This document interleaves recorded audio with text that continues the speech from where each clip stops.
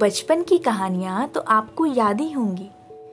एक खूबसूरत रानी तो एक घोड़े पर सवार राजकुमार, जादू, परी और वो डरावना जंगल।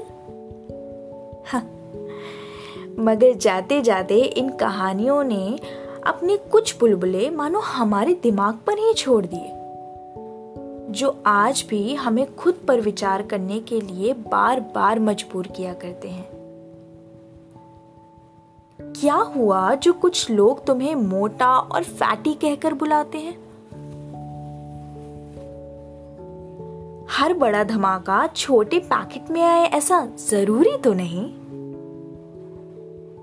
क्या हुआ जो तुम्हारा स्किन शेड वो गोरे गोरे मुखड़े से 3 शेड डार्कर है? क्या हुआ अगर तुम्हारे बाल काले और मुलायम उन एड्स की तरह नहीं है? क्या हुआ जो तुम्हारी हाइट तुम्हारे सपनों जैसी उड़ान नहीं भर पाई?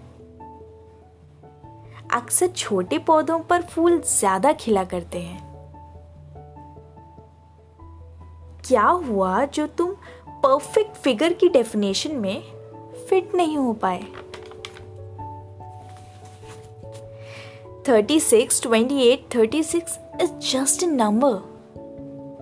एक्स्ट्रा ऑर्डिनरी बनने के लिए थोड़ा एक्स्ट्रा होना तो बनता ही है। क्या हुआ जो तुम्हारे दांतों की शेप तुम्हारी स्माइल को दूसरों से डिफरेंट बना देती है? सुनो, तुम जैसे भी हो, तुम बहुत खूबसूरत हो, क्योंकि खूबसूरती की कोई डेफिनेशन होती ही नहीं है। You are beautiful as long as you're smiling.